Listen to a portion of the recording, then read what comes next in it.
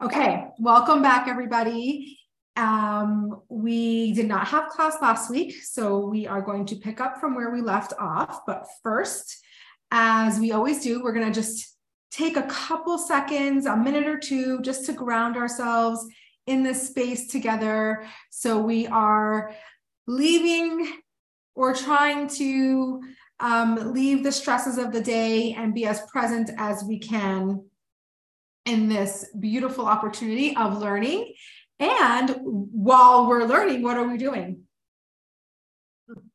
We are bringing down positive energy. Absolutely. So we are actually able to practice what we preach in the moment. We're able to bring down some positive energy, which just keep in mind while you're just gonna notice where you're at and focus on your breath for a couple seconds. So move around, you can wiggle, you can stretch, and when you're ready, you can gently close your eyes. And before you actually do anything with your breath, I just want you to notice and be aware of where you're at right now. How's your nervous system? Are you feeling any sensations in your body? Is anything painful? Are you feeling just calm and relaxed? Just notice where you're at emotionally and physically without trying to change anything at all.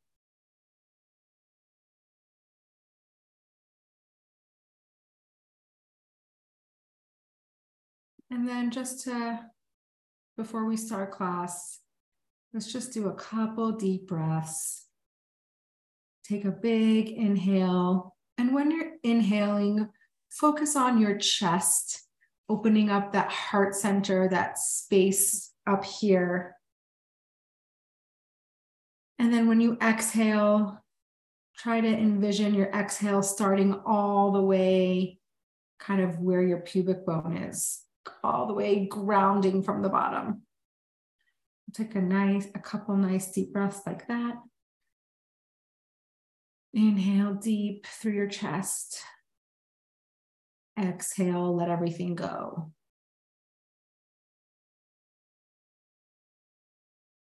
Inhale. And exhale. One more. Inhale. And exhale.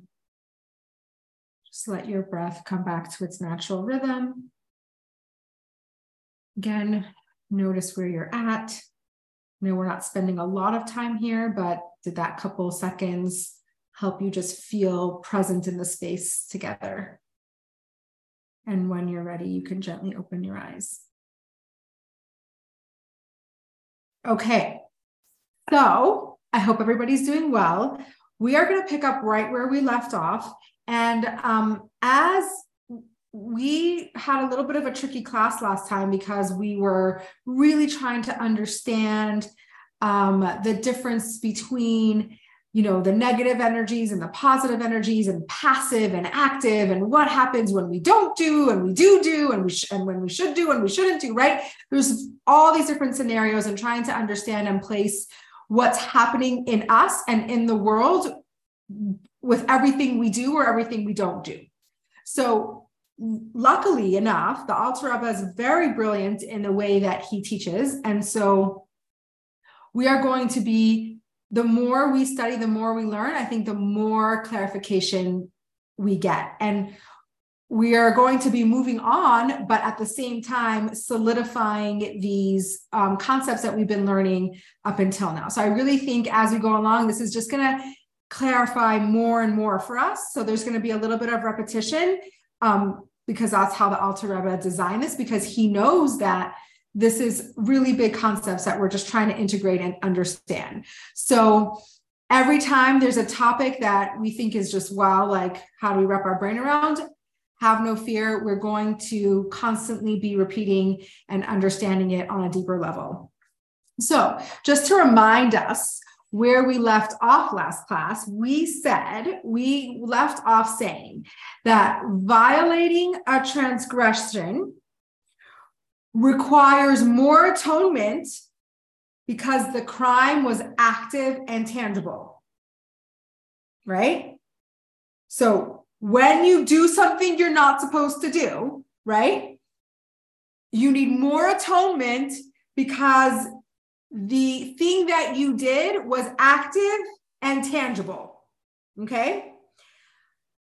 As opposed to failing to observe a commandment, you are less culpable, technically speaking, but your crime of omission results in a greater loss for the universe. So it takes less atonement, but if we're talking about effect and energy in the world, it's way more detrimental.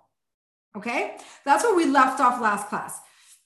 We're going to be repeating this in different ways throughout the class. So at the end, if it's still not clear, we'll do it again, right? So we're going to hear this concept a few more times in different ways. But the Tanya wants to give us an example of what we just spoke about. Just admit somebody here. Okay, so our sages teach us that there's a verse that's in Hebrew, but we'll translate in English. A crookedness cannot be fixed. Okay, and what are we referring to here? We're referring to the failure to recite Shema in the morning or in the evening. Okay, there's an obligation to say Shema in the morning and in the evening. If we fail to do this, this is referred to as a crookedness that can't be fixed. Okay, so what does that mean? That we're supposed to say Shema when you go to sleep at night and when you get up in the morning. Since the requirement of Shema is time bound, right? It's supposed to happen at a certain time. If you missed one particular window of opportunity to say Shema, it will never happen again, right? You won't be able to rectify the fact that you missed Shema at this certain time because you cannot get time back, right? You can't atone for it. You could atone for it. We're going to get there. You could atone for it. You could atone for, I'm sorry, I missed it, right? And that's why your atonement is accepted right away. But you can't rectify it. You can't do anything that's going to change the fact that you missed that time. The opportunity that you had to bring light into the world in that specific mitzvah, in that specific time, has passed. There's nothing you can do about it. So you could atone for your mistake of forgetting, like, I'm sorry, like, I forgot to say Shema, I wasn't thinking about you, right? I was busy, I was distracted, I wasn't thinking about it, I forgot. That you could atone for. But the fact that you missed that special time to say the Shema, you can't get time back, it's past. And this is why it's referred to as a crookedness that can't be fixed, right? You can't fix it. And this is, this is why when you repent for it, the atonement happens right away because God can forgive the omission. He can forgive the fact that you forgot about it, but you can't ever really compensate for it, or you can't ever really rectify it, and you can't go back in time to correct it. So there's no more rectifying to do, right? Once you forgot the Shema and you atone for your forgetfulness, or the fact that even if it was on purpose, right? Even if this was on purpose, you atone for that fact. Once you atone for that part of it, there's nothing left to rectify, right? So even if you repent fully, right? And your intention is that you're never going to forget again, right? Your intention is that you're going to be careful to say Shema every morning and evening. Your repentance will not help fix the void of the divine light, which is now lacking in the world because you forgot to say the Shema. Because as we know, I know this is stressful. Carrie's sitting over here going, "Oh my goodness." I don't forget, but if I did, that would be terrible. Well, listen, the point is that we're human and God knows that we're going to forget. So he lets us repent for the omission, right? He lets us repent for the fact that we forgot or we didn't do it on purpose or whatever. That he lets us repent for. But for us to realize how much, I like to look at it as like how much power we have, right? Like when we're doing this incredible saying Shema, like this is not just about me. This is about what's happening in the universe around me. And when we learned last class, right, that every mitzvah has a particular light, right? And you can't substitute it. Like you can't, if I didn't say Shema, I'll make up for it by, I don't know, eating a kosher sandwich, right? Like it's apples and oranges. You can't do that. So especially a mitzvah that's bound by time, right? Like let's say a mitzvah there's a lot of mitzvahs that are bound by time, but let's say there's a mitzvah that's not bound by time and you can make up for it later. That's one thing. But if you missed out on the time-bound mitzvah and the time passes, you can't get it back, right? So what do you mean by time? An actual time or just in the morning and in the evening? So there's actually a time, like there, if you look on your calendar or you can look up online, it's called the Zman for Shema, the time you're supposed to say Shema. There's a time period. There's a couple hours in the morning where you're supposed to say it, and then at night after nightfall. So there is actually like time. Like you really wouldn't be fulfilling the mitzvah of the morning Shema if you said it at 3:00 in the afternoon. You know what I'm saying? Right. I mean, you say it when you first start your prayers, right? Yeah, you daven in the morning, right? Oh, but if you wake up when it's still dark, it's too early, right? And let's say you wake up at noon and you're doing your prayer, very possibly it's too late. So this is very applicable to men. Women, it's a little bit more lenient. Women in general are not so held to the time-bound mitzvahs. That's a really something that men have to be way more careful about. But it is a specific time. What about nighttime? Can you tell me? Nighttime, it's from nightfall all the way till dawn. Till dawn. So anytime during the night. Anytime during the night. Yeah. For the night Shema. Okay. Okay. So before you've gone to sleep, right? Before you go to sleep. Yeah. But if you're going to sleep at right. But let's say you go to sleep at 2 a.m, you could still say it. But if you go to bed at 10 o'clock and you wake up at 2 o'clock, you don't just say it then if you forgot. I don't know. I feel like if you fall asleep without saying Shema, and then you wake up and you realize you didn't say Shema, and it's still in that time frame, you could. Kind of messy. Don't we need to say the brachas for Torah? What do you mean? Well, isn't the Shema part of Torah? And we have to say the bracha for reciting Torah, studying Torah, if we went to sleep and then woke up, no? No, I don't think so. I think you'd have to wash your hands, you'd have to wash your hands Negelwasser, but you wouldn't have to, it's a nighttime prayer. You would not have to do the brachas of Torah. I will double check, but I'm pretty sure. Okay, so we have this, so this mitzvah that's bound by time, right? And a person you can feel remorse and you can feel disappointed, right? That you forgot this special mitzvah, but you cannot change what you failed to do, right? So he gets absolved. Since there's nothing left to do, he gets absolved as soon as he repents. There's another message here. Because there's a lot of messages here that we could take, right? The message is, wow, like this is a big deal, right? Like every opportunity we have to do a mitzvah, this is a really big deal to miss that opportunity to bring divine light into the world. But there's another message here that I understood when I was preparing is that Hashem was also teaching us, like, when there's nothing left to do, you have to like move on, right? You can't get stuck in the shame and in the disappointment and be like, all is lost. I'm a horrible person. How could I have done that, right? Like Hashem is telling you, repent for your mistake, and then there's nothing left to do, right? Like you can't rectify what you didn't, what if time passed. I'm I'm giving you atonement. I'm forgiving you. Hashem says, I'm forgiving you. The lost opportunity for light, it's a lost opportunity for light, but there's nothing left to do. So we need to move on, and we need to learn from our mistakes, and we need to try to do better. But there's no value in being stuck in something that you cannot change.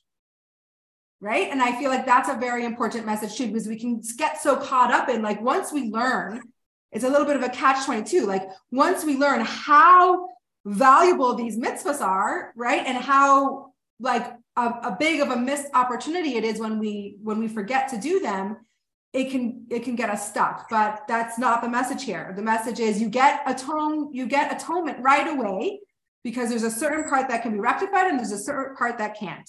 The part that can't, we live in, we learn, and we pick ourselves up and we move on, right? Okay, so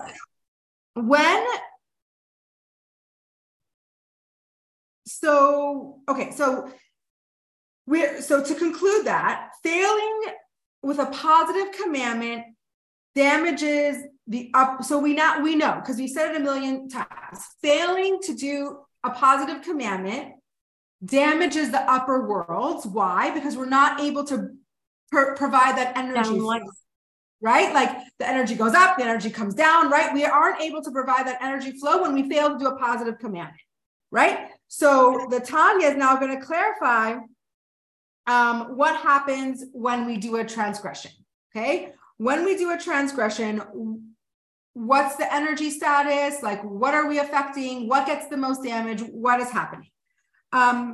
So what happens is, when we sin, so when we transgress a negative commandment, so when we eat a cheeseburger, okay, or when we, what's another good example? Whatever, you insert whatever example. Wear pants instead of a skirt? Is that no, a transgression? That's very subtle. That's too nuanced, right? That's not It's not a real transgression. It's tricky. It's tricky because different communities have different translations of what modesty is. So that's not a black and white thing, but cheeseburger, I feel it's pretty black and white, right? Oh yeah. Not really a way to twist that one. So let's say when you eat a cheeseburger, what happens is negative forces become attached to your soul, the person who's sinning. The person who's sinning, negative forces get attached to your soul, right? In this world. And this, what happens is it causes damage to the soul's source above, okay? And basically it causes damage from where this soul came from.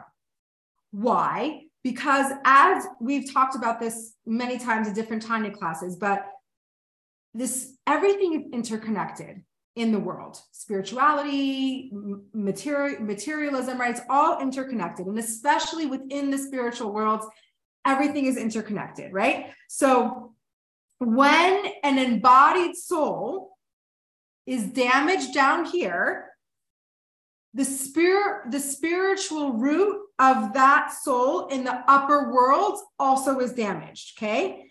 And it's not stopping there, right? Obviously, when the soul's spiritual root is damaged, the entire location from which this soul came from suffers damage. Okay, so who's the soul's spiritual root? I don't understand that. Okay, who's the soul's spiritual root? Well, the soul comes from the spiritual realms, right? You're talking about our soul. Your soul Yes. in your body is coming from the spiritual worlds. Okay. Right? Your soul's a piece of God. How does it get into our body? It travels through the spiritual worlds and enters your body. Different souls come from different places in the spiritual world. Remember, we talked about this, right? Like, all souls, a source is holy, but there's different levels to the souls, right? They're not all the same level. So different souls are coming from different levels of the world. So when when somebody sins down in this world, their soul gets a little nick, right? It gets a little damaged, but it's not just happening in a vacuum. The source of that soul is also getting affected, and it's world in which it came from, basically, right? So, so when we transgress, the effects, the most effect that we have is on our soul, and not only in our soul, the lowest level of our soul, right? There's different levels of the soul. Have we ever talked about this? We talked about it in our first class, right? In Likutei Amarim, right? There's nefesh, ruach, neshama, right? The three levels of your soul, and then chaya, yechida are kind of surrounding you, right? So when you sin, the lowest level of your soul is being damaged, right? The 10 energies of your soul, and the garments that you use to transgress, right? Thought, speech, or action, right? Those are the things that are really getting damaged actively. But because we know that everything is interconnected in the spiritual worlds, that we know it's not just happening in a vacuum, right? Your sin is not only affecting the lowest part of your soul, it's also affecting the source of your soul, and it's also affecting the world in which that soul came from. So, pretty big deal, right? Different from the positive, not doing a positive. It's a little bit of a different flow to the events, but pretty important and pretty significant, okay? So, here, I just want to it clarifies here a little bit. So if a person transgresses a prohibition, right? And actually he brings an example of a prohibited food, because that's just really black and white. It's kind of easy to use it as an example. So he says, a flaw is made not only in the body that ate the food and the soul that enlivens that body, but even in the most supernal roots from which the soul receives its vitality. Okay, so you affect your soul, you affect your body, you affect the root of your soul, and you affect from where the soul gets its energy from. Basically, everything. I mean, it's a big deal, right? This is like unbelievable. Am I right? Because what we're learning, okay, so what's so fascinating about this is that this is why I always say this is why Tanya is so fun, right? And also so eye-opening, because we figure out and we learn like the connections and how everything works, not just because it says so, but like we actually understand the mechanics of why things happen the way they happen, and how significant we are, right? Like, on the one hand, we're insignificant in this big world. We're like a peg, right, in this big world. But on the other hand, we're so significant, and we affect so much change for the good or for the bad, depending on what we choose to do. Each and every one of us. Each and every one of us, and each and every action. So every minute of every day. Oh, you're scaring me. For the fact that right now we are bringing in positive energy, we are doing a holy thing, we are studying, and all of what she just said is happening in the positive because of what we're doing. So think about that for a second. We have 9 people, we have 9 grids here, right? So we have 9 people for 60 minutes, right? Bringing supernal light into the world, which is affecting like a domino effect, all the upper worlds, and it comes back down to lower worlds. Okay, so think about that, right? Like, yes, it could be scary, but also like how amazing is the opportunity, right? So just by our thoughts and action, just by our thoughts and action. Just by sitting here and listening to me, even if you're spacing out and you're not really listening, That's impossible. You're still occupying a space where you're involved in Torah study, whether you like it or not, right? Okay, so we understand that everything is interconnected, right? We understand that, everything we do is pretty significant. And we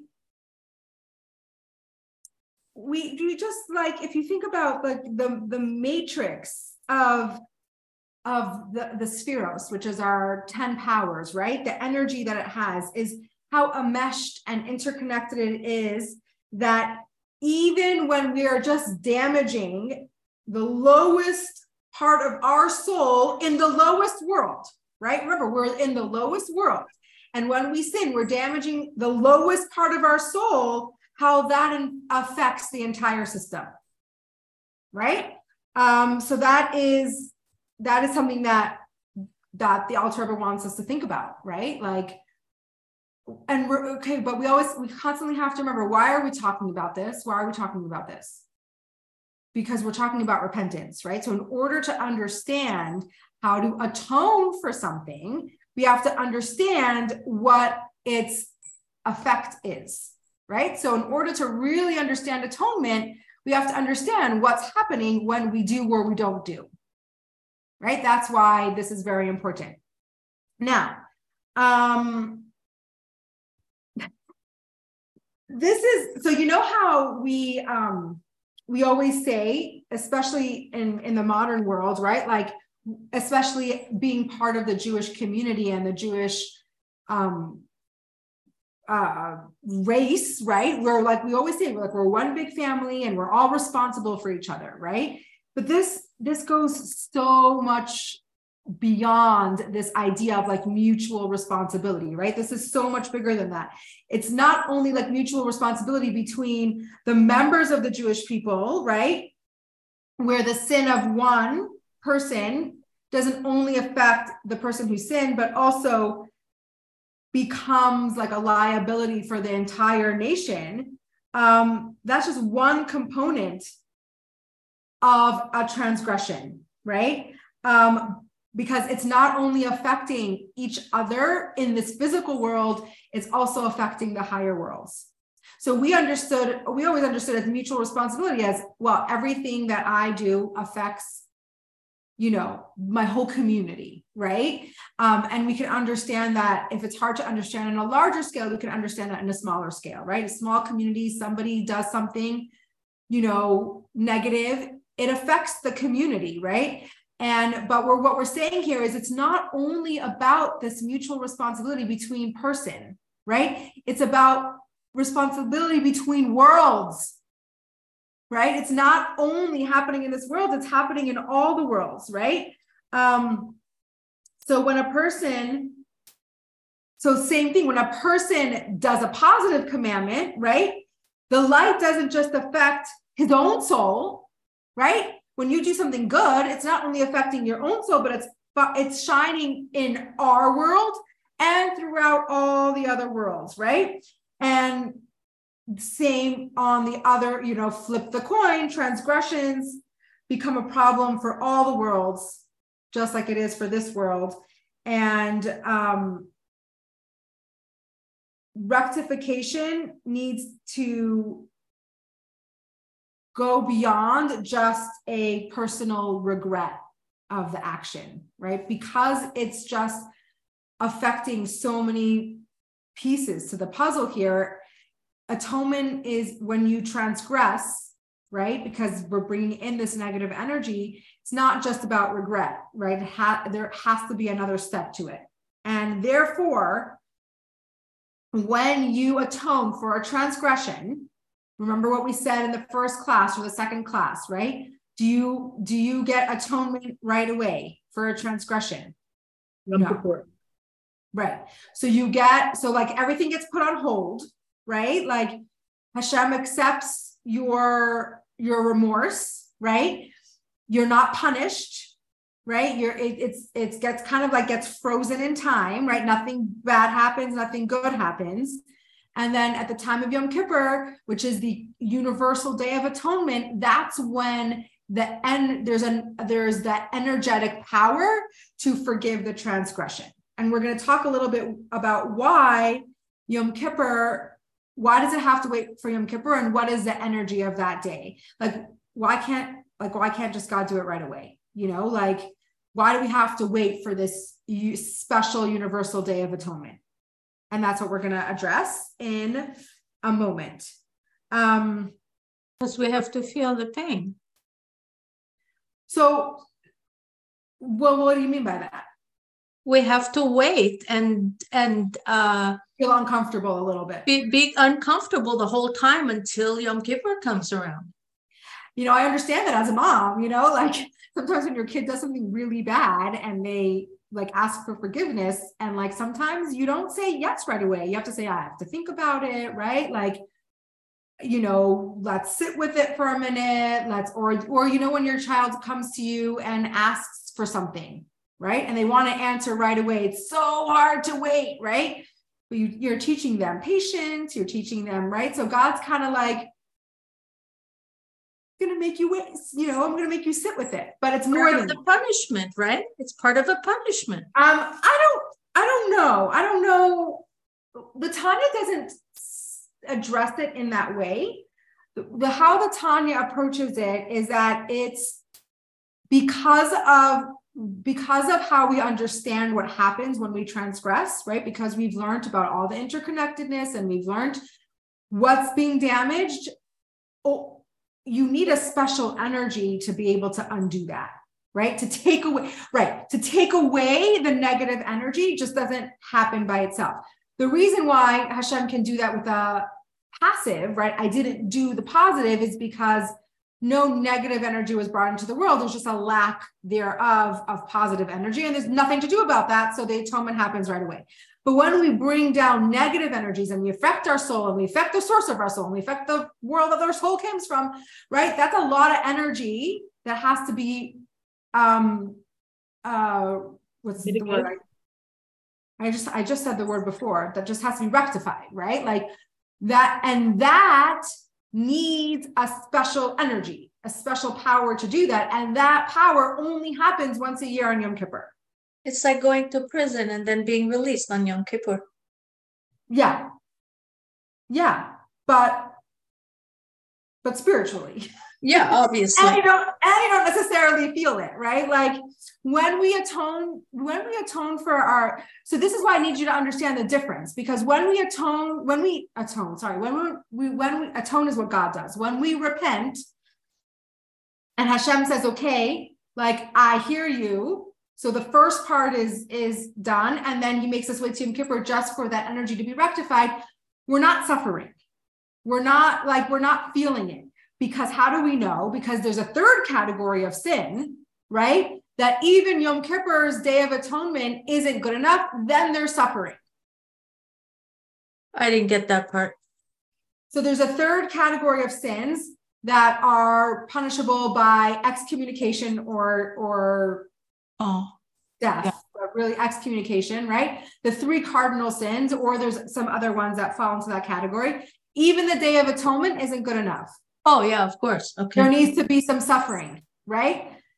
So what do we know from that? That this category doesn't include suffering, right? It's not including suffering. It's just putting it on hold till the right energy is able to rectify the negative energy that came into the world.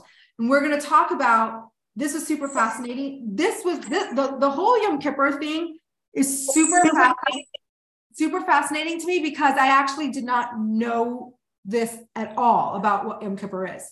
And my assumption was okay, Yom Kippur is the Day of Atonement, meaning on the day of Yom Kippur, we regret our mistakes and we spend a day of prayer and we dedicate our day to Hashem to, recrown him as king. And we do that on Rosh Hashanah, but we finish the process on Yom Kippur.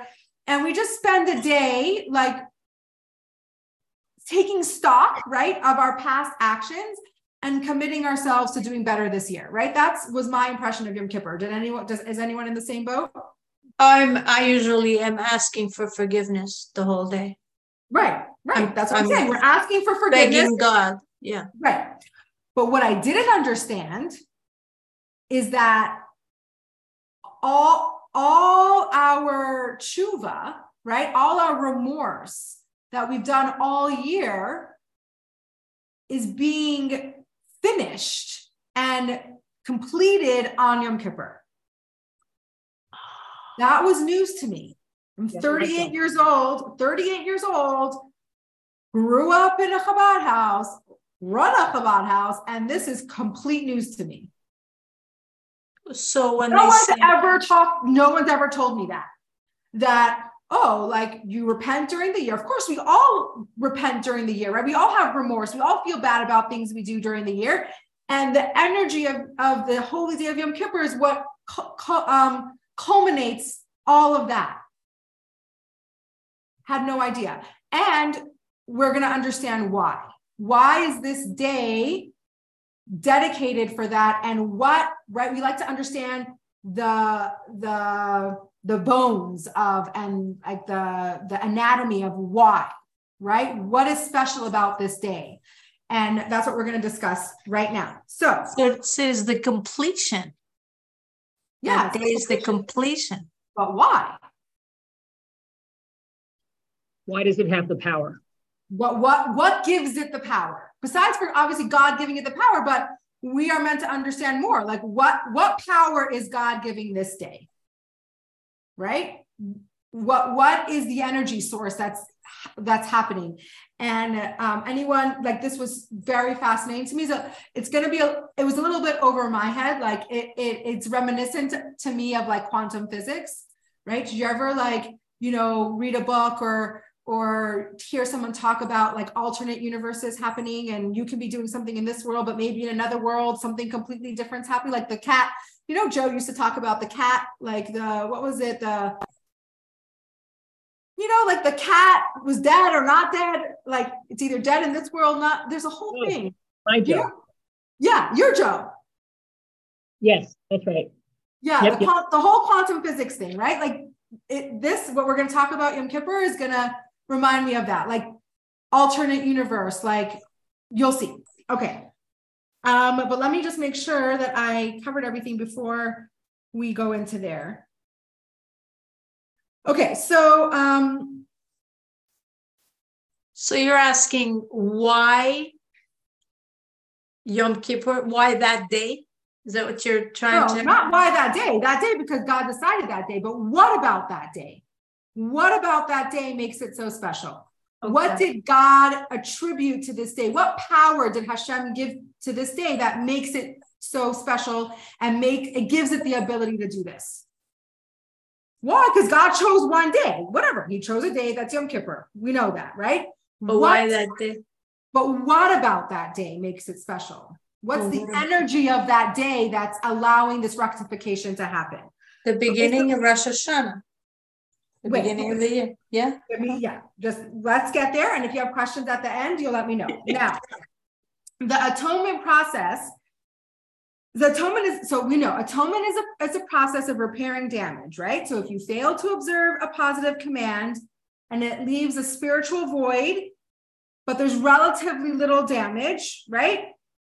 Atonement occurs immediately with tshuva, right? Violating a prohibition, I'm repeating because every time we repeat this, it gets a layer deeper, right? Violating a prohibition brings about a bigger, more profound damage to your soul and the spiritual world, right? Right? Yes. So repentance alone is not sufficient to repair, right? And only Yom Kippur brings full atonement. Okay.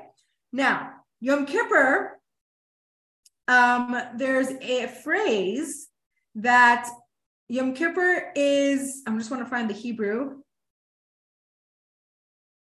Lifnei Hashem. It's called, we stand before Hashem, before Havaya. Havaya is the tetragrammaton, that tetragrammaton name of Hashem. And we're not saying, it's like a euphemism a little bit. We're saying when we say we stand before Havaya, we're before this name existed. Okay, so it's symbolic of this energy of the divine realm before Havaya even existed, before this tetragrammaton name of Hashem, right? So because, bear with me, we're gonna unpack this a little bit, but because transgressions damage the structure of the world, right?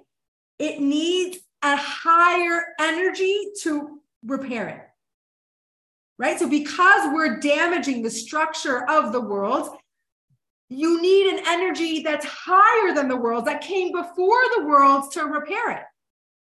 And that is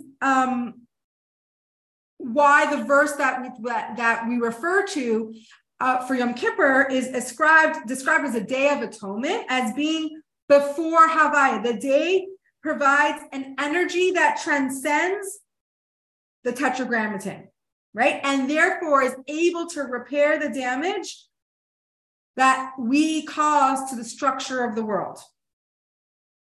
Okay? Now,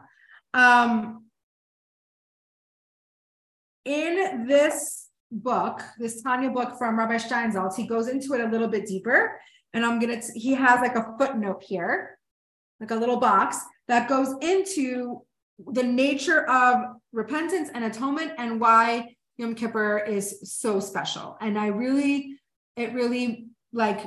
learned something and had a profound impact on me. Okay, so the concept that Yom Kippur elevates the soul to a realm beyond the present reality, it touches upon like a basic conundrum, right? How is it possible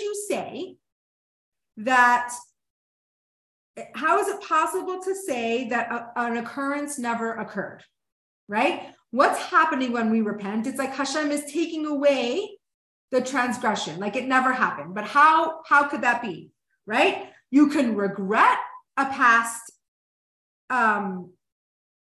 mistake, right? You can feel remorse, but the fact that you did it still remains, right? Like, let's say you went to a friend's house and you broke a plate, right? You can apologize for breaking the plate. You can buy him a new plate, but the plate's still broken, right? So how do we get to the place? How do we understand that there's a way for the transgression to never have even existed almost, right? How does that work? So the solution to this dilemma, which the Alter Rebbe is going to expound on further in Igeres HaTshuva. So we're just getting a little bit of a taste of this now. We're going to talk about this further. We're going to pick this apart even more, but here's a little touch of it, right? It's like repentance is like a portal. Okay, this stuff is so cool. It's like a portal to an alternative world. Okay, remember I said quantum physics? This is where it's coming in.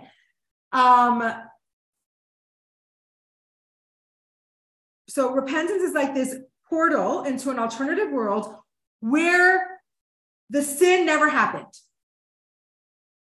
Oh. Okay. Mm-hmm. And Yom Kippur serves as this connection between one world and the other. Okay, between the paradigm of one space-time reality and the next. So we have a sin that happened in this world. In an alternate universe, atonement opens this portal to this alternate universe that the sin never happened. Yom Kippur is going to fuse the two. Okay? Now, and how do we know something like this could exist? Remember in the last chapters of Likutei Moharan, the last chapters of the first book of Tanya we studied, discusses this place called the Holy of Holies. And remember, the Holy of Holies is a phenomenon, right? Because it exists in time and space, but if you measure it, it doesn't exist, right? Remember, like if you put if you put it there, you can measure 10 feet, but if you take it away, it's 10 feet, right? Like it doesn't take up time and space, but it's there. right? So this is this idea of like, it's there, but it's not there, you know? So it's like a crack in the dimension of space, right? It's an open channel to the divine.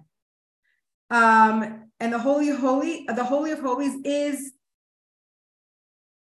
what the Holy of Holies is in the dimension of space, right? What the Holy of Holies is in the dimension of space, Yom Kippur is in the dimension of time. Okay, so just like the Holy of Holies doesn't exist in space, but it does, you can see it, but it doesn't exist in space. Yom Kippur is like this time, like freak phenomenon, right? Like it's opening up this portal to where your sin never existed. I'm so happy you're recording this. I'm gonna watch this myself too. But stick with me for a minute because it's gonna make sense, right? So it is one day a year that is totally unlike any other day. So it's not only because it's Yom Kippur and Yom Kippur is a special day, but this day offers a portal into an alternate universe where your sin never existed. Yes. Okay. So you talked about 4 worlds before. Yes. This isn't one of those 4 worlds. This is another universe, totally removed from them. Is that right? Sorry, it got blurry for a second. I didn't hear your okay. last sentence. You've talked about 4 worlds before. Yeah. This universe that is opening up where the sin never occurred before, the Yom Kippur connects us to. That universe is not one of those 4 worlds. It's in addition to them. Yeah, it's like it existed before the 4 worlds were created, right? It's underneath all of that. Okay, thank you. Okay, because the 4 worlds, remember, the 4 worlds are so spiritual to us, but they're still a creation. God created that universe, though, right? That you're talking about. Well, yeah, I mean, it's one with God. It's like before God expressed his creation, right? It's before that.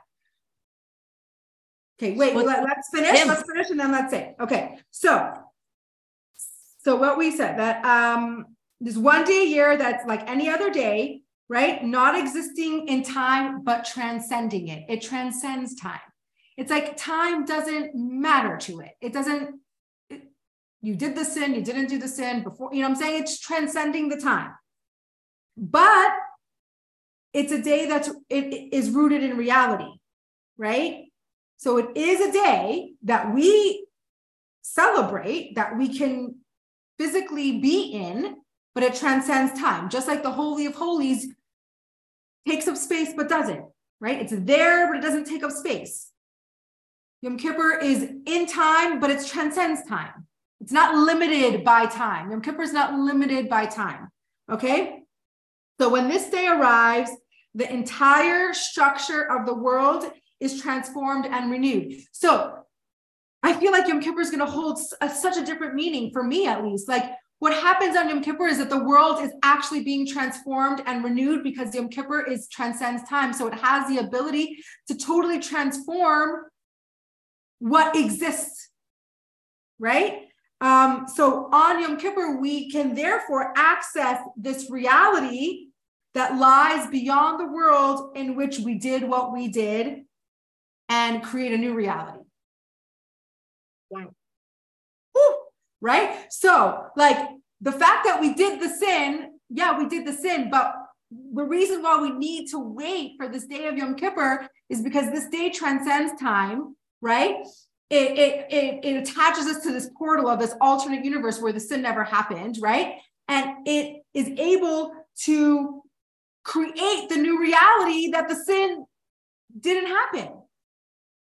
And he's going to give us one more paragraph that's gonna clarify things even more. But did you have a question, Sarah? No, you're good. Okay. So in one of the prayers that we say on Yom Kippur, there's a verse that says, "I have wiped away your transgressions like a thick cloud." Comes from Isaiah. It's a quote that I'm wiping away your sins like a thick cloud, right? So when one cleans a stain, right? And if you ever tried to clean a stain off of your clothes, it's a very fun process, right? You're scrubbing and you're rubbing, and then there's residual marks, and then it leaves a ring around it. And you can get rid of the stain, but it's a little bit worse for wear, right? Like it's not usually where you can be like, it looks like it never happened, right? Like you can get it pretty good, but it takes a lot of effort, and usually a trace of the original mark remains, right? That's one level of atonement. That is a level of atonement where you transgressed and you repented and God atoned you, and you worked really hard and you scrubbed and you tried to, do the best you can to make sure it doesn't exist, but there's a little bit of a remnants left, right? That's one level of atonement. Okay. The next level, the higher level of atonement, is when it's like a thick cloud being wiped away. What does that mean?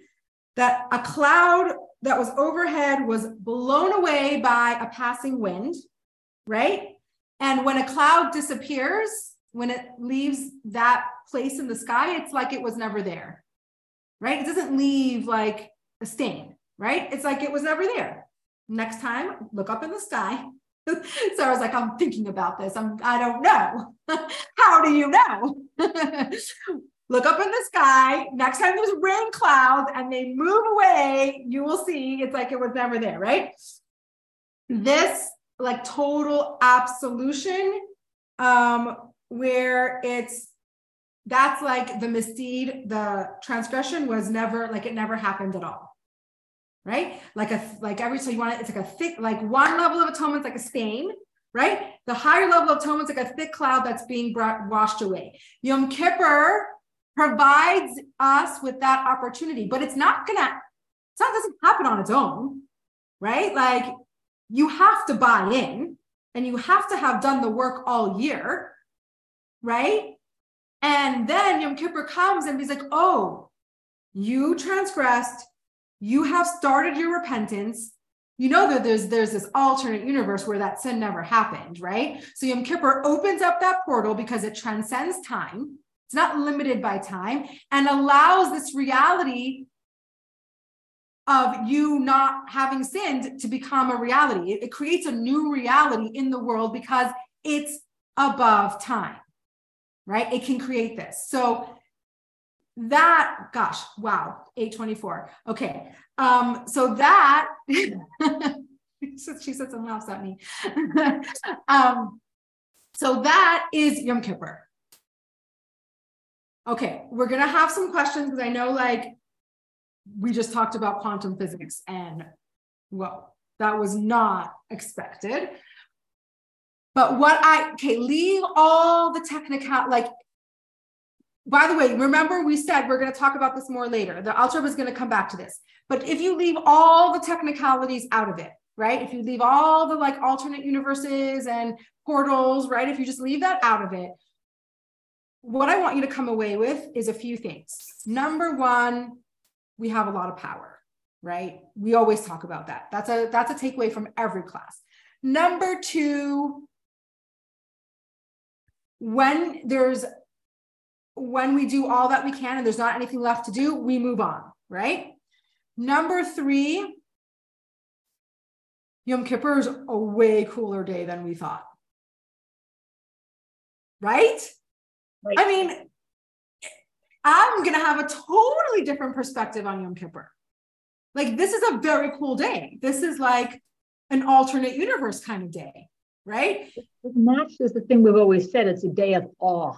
Yes. And we had no idea why, but we got to start spreading the news. Like, this is a real day of awe because it transcends time. And it is the portal to creating this new reality for us of when our sins literally are wiped away like a cloud. But the work of Yom Kippur starts all through the year. It's going to be very hard to wait to repent. Like, I was always like, okay, Yom Kippur is the day we repent. We're forgiven. No, like, you can't start your repentance on Yom Kippur and expect it to like all that to happen, right? You got to start your process beforehand. And so Hashem's keeping score, right? Like, These are all the sins you've repented for before Yom Kippur. These are like, that's in the bank, right? And on Yom Kippur, I'm going to wipe them clean away because you've done the work. Does that make sense? Wipe them clean away, but what about the effect that it had on the world? Because it's a negative transgression that brought in negative energy, all we have to do is remove that energy like it never existed. Okay. The reason why it's still like, so it's a good point, because the reason why not observing a positive commandment is still more intense, even though the atonement is easier, is because you can never get back a missed opportunity. When we miss out on bringing in positive energy, that time doesn't come back, right? But if you're bringing negative energy into the world, Hashem does have the ability to wipe it away like it was never there. Wow. So the fact that I've decided not to sleep tonight, do I say the Shema? Of course you say the Shema. Even if I don't sleep? Even if you don't sleep. But why are you not going to sleep? Because I'm going to be thinking of this. Say the Shema and go to sleep. When we sleep, it'll all work out in your head. Yeah, Robin. You were just saying that it's really important that we do tshuva throughout the year and not wait till Yom Kippur. And the other reason I think that makes so much sense to me is I have to do tshuva when I realize I've made the mistake. I'm never going to remember come Yom Kippur what all the things are that I'm asking forgiveness for. Oh, for sure. I don't know if you're to do it real time. For sure. I don't know if your prayer, my prayer looks a lot like whatever I did, whatever sins I did, you know what they are, God, forgive them, right? Like it's not super intentional, right? Because it's a year full of stuff. Like I can't remember every single thing that I did. So I do this like blanket, like, please forgive me for all my wrongdoings, right? Because I'm not keeping track or I'm not keeping score to the extent that I should be. And then I'm like hoping for this like miraculous atonement. And of course there are times when I regret something right after, right? But in general, like my approach to Yom Kippur was very like, I'm sure I sinned a lot, right? Like, I'm sure I did a lot of sins. I'm really sorry for them. I hope I do better next year. But it's so much more than that, right? It's so much more than that. It's so much more powerful than that. And if we can remember that throughout the year, and every time we transgress, which we will, because we're human, Carrie, we're human. We're gonna fail sometimes, right? You can't be perfect.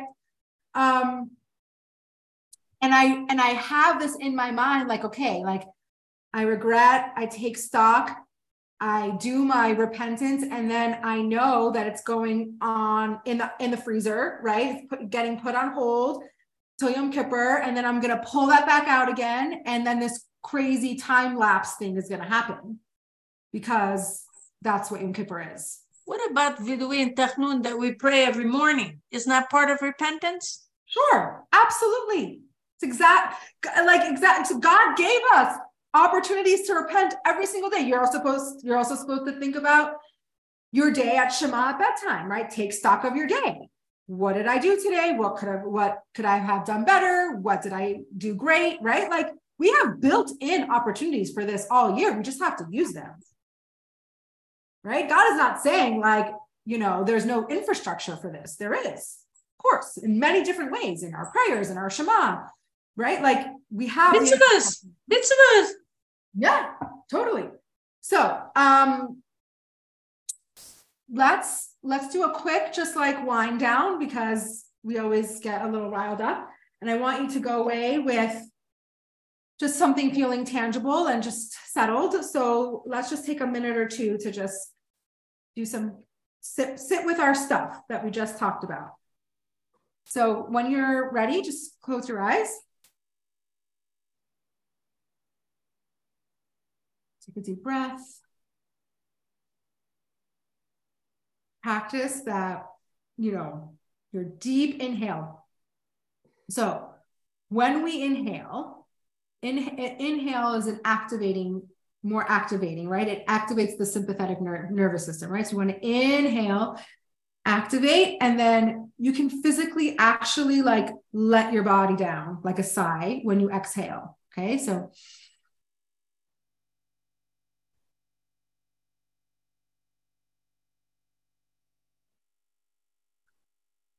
when you inhale, think about expanding your chest, opening yourself up to all possibilities, and exhale, ground yourself, relax, let it out.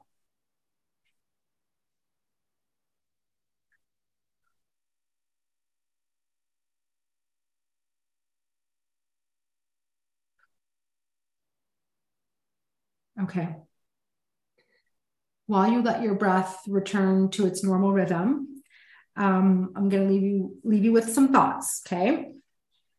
So each unit of time and space was created by God to be sanctified with divine consciousness and Torah observance. Think about that, right? Like each unit of time and space was created for us to sanctify, right?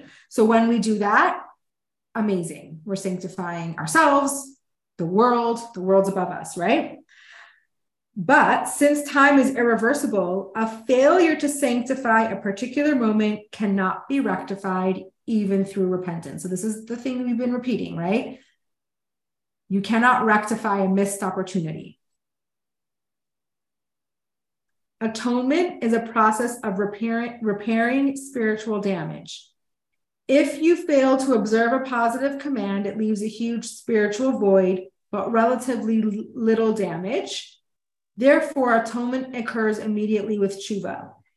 Violating a prohibition brings about a more profound damage to your soul and to the spiritual world. Repentance alone is not sufficient to repair it, and only Yom Kippur brings full atonement. Okay, so repeating this multiple times. But what we added today in a big way was understanding the negative energies a little bit better and understanding why Yom Kippur, the Day of Atonement, is so unique and allows us to clear the slate like nothing negative has ever happened. So I want you just to think about those thoughts for a minute.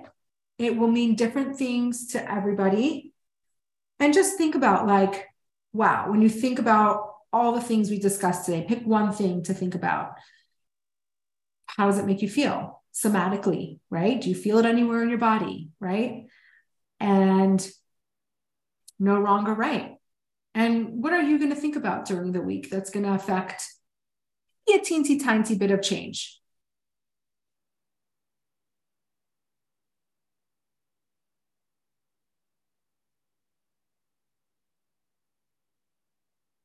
Come back to your breath for a minute. Inhale. Exhale.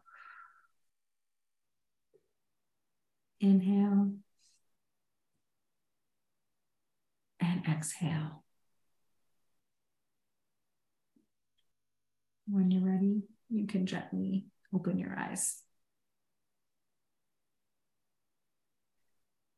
Okay, I'm going to stop the recording because we're already a little over time, but it doesn't mean we have to get off.